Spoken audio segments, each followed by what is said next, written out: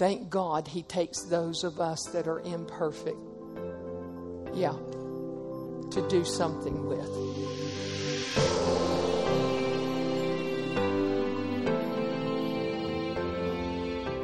So it's going to be a little bit different for me today.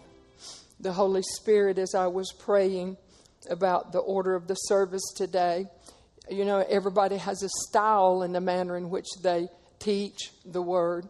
So for the guests that are here, and even to remind those of you that have been faithful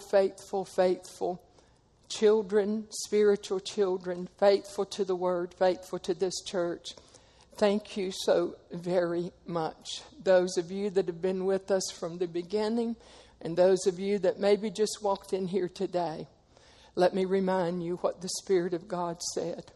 He raised this body of believers up. And as we prayed, we're reminded He raised it up for a purpose. And that purpose is to cause His children to rise up and take their rightful place in the body of Christ. So if you are a believer and you're in the body of Christ and you're here today and you are, these messages that are taught here are taught to inspire, to motivate each and every one of us to look within ourselves and to examine where we are in line with the Holy Written Word of God. Change is good. Some people force change in a manner and try to say things that really doesn't imply.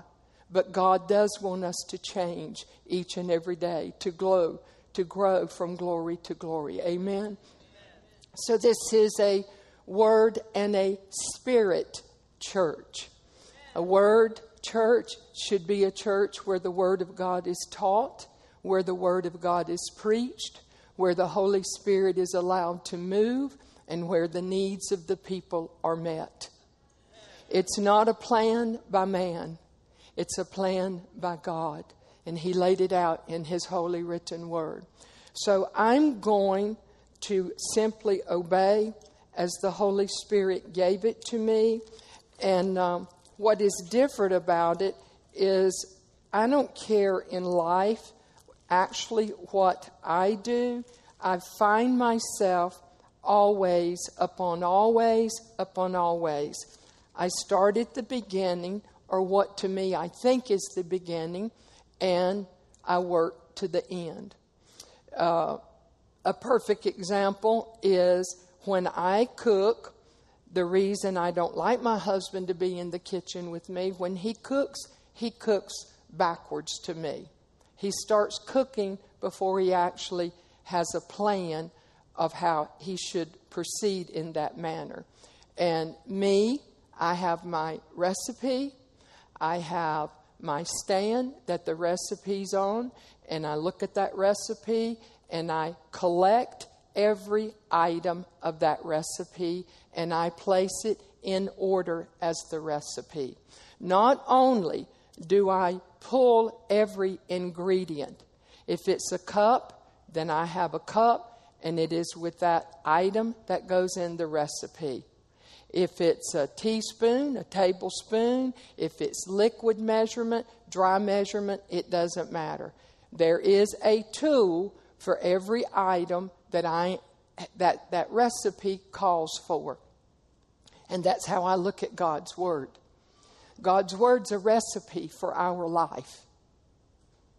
I'll say it again. God's Word is a recipe for our life. And that recipe is the fullness of the Spirit that is supposed to abide within us.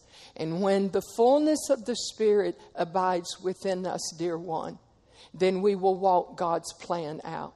His Spirit that lives within our spirit will lead and guide. And I know Pastor's teaching about the mind and everything. You see, we're a spirit, we have a soul, and we live in a body. And the Word says that we're to be led by the Spirit. His Spirit in our spirit illuminates our mind. But it takes our mind and our body to pick the Word of God up and study that Word so that we have it in our spirit. It's difficult, in my opinion, to separate or to try to identify in a manner of dissecting how God so uniquely made us, that we are a spirit. He gave us a soul, which is our mind, our will, our emotions, and then we have a physical body that is simply a means of transporting us in this life. And so I teach, I study like I cook. I teach, I study, I cook like I clean. I'm one of those individuals that I don't believe that you open a door, which may be a closet, or a drawer, which may be a chest where things are, your garments are kept, or a pantry where your food is, and you just open that door or drawer or compartment or whatever it is, and you just shove things in. I love to help people get order in their life. I'm anointed to help people find order in their life. Some people don't want order in their life. Those that don't want order in their life, then they have a challenge, believe it or not, with this holy written word, because our Father God is a God of order. Amen. Everything about Him is a God of order. And so what's different about today is He instructed me what I'm going to be teaching you on today. Not really teaching, what I'm going to encourage and admonish, exhort, teach, preach, whatever the Holy Ghost wants. It's about one word. But I'm going to add to it. It's about the power of God. Simply power of God. How many of you in here, you believe you know all that there is to know about the power of God? How many want to know about the power of God? Now lift that hand up. How many of you want the power of God working in your life? To what degree? I mean, as high, you just keep reaching as high as you can for the power of God in your life. Now let's be encouraged this morning as the Holy Ghost unveils this as He did to me. Where we'll start with our golden text. The golden text, this is a passage that I love. Brother Hagin taught this passage for the last 9 years of his life. This was the scripture that he would start out with. And so this is the Apostle Paul to the Gentiles and the reading of the Holy Written Word in 1 Corinthians. I'm not going to read all of the verses. I want to emphasize on, why would we not read all of it? It's good, isn't it? The scripture says, "And I, brethren, when I came to you," this is my prayer. Brethren, sisters, when I come to you, I come not with the excellency of speech or of wisdom. How do I come? I come declaring unto you the testimony of God. For I determined not to know anything among you save Jesus Christ and Him crucified. I'm with you in weakness and in fear and in much trembling. Not trembling as one would be that would be frightened, but trembling because of the anointing and the power of God that resides within and comes upon us as His agents. Verse 4, my speech and my preaching is not with enticing words of man's wisdom, but my prayer is that it will be in demonstration of the Spirit and of power. Say demonstration of the Spirit and of power. See, people say they have the power of God. Or they say, they say that they have the Spirit of God. But do they have the power of God?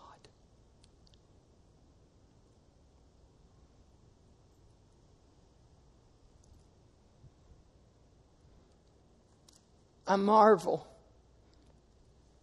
I want you to write this down. The Lord gave me this to give to you today.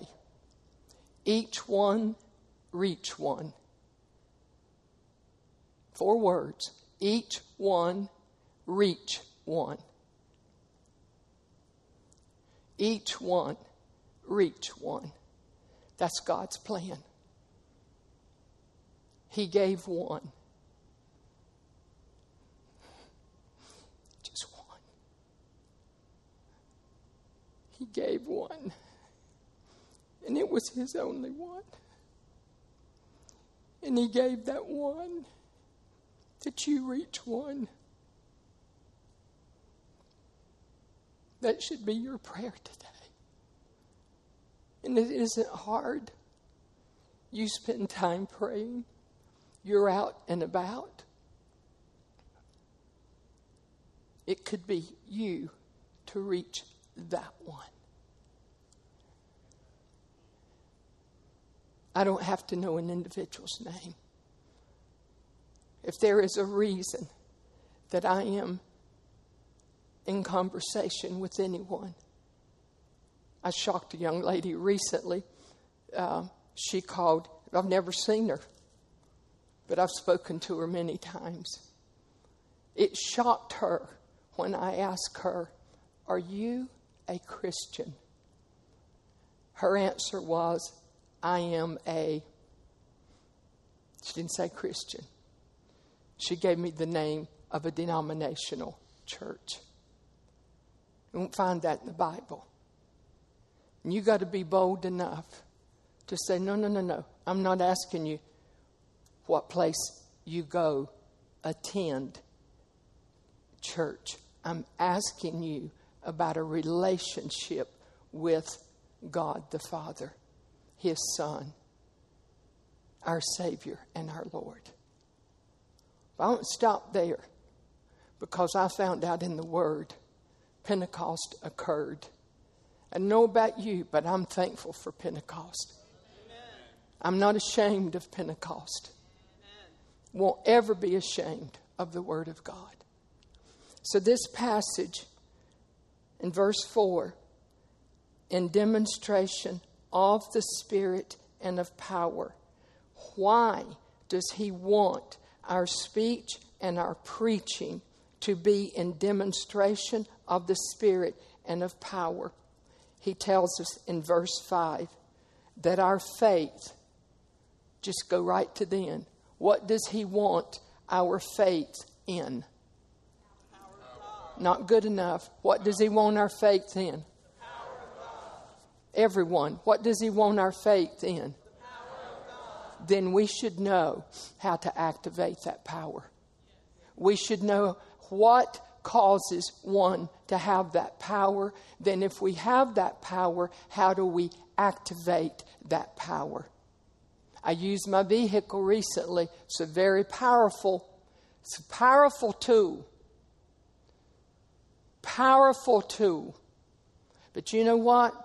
Last Sunday, that powerful vehicle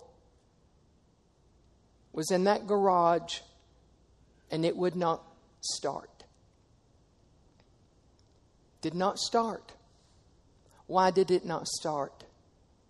The battery was drained of its power. Now, did I say that right? Because I don't know the parts of a car. So the battery was drained. Did you know that the enemy has so much in this world to drain our power? TV can drain your power. iPads can drain your power. Phones can drain your power. Sports can drain your power. Employment can drain your power. Relationships can drain your power. What are you doing to increase that power that He placed within you when you were born of the Spirit.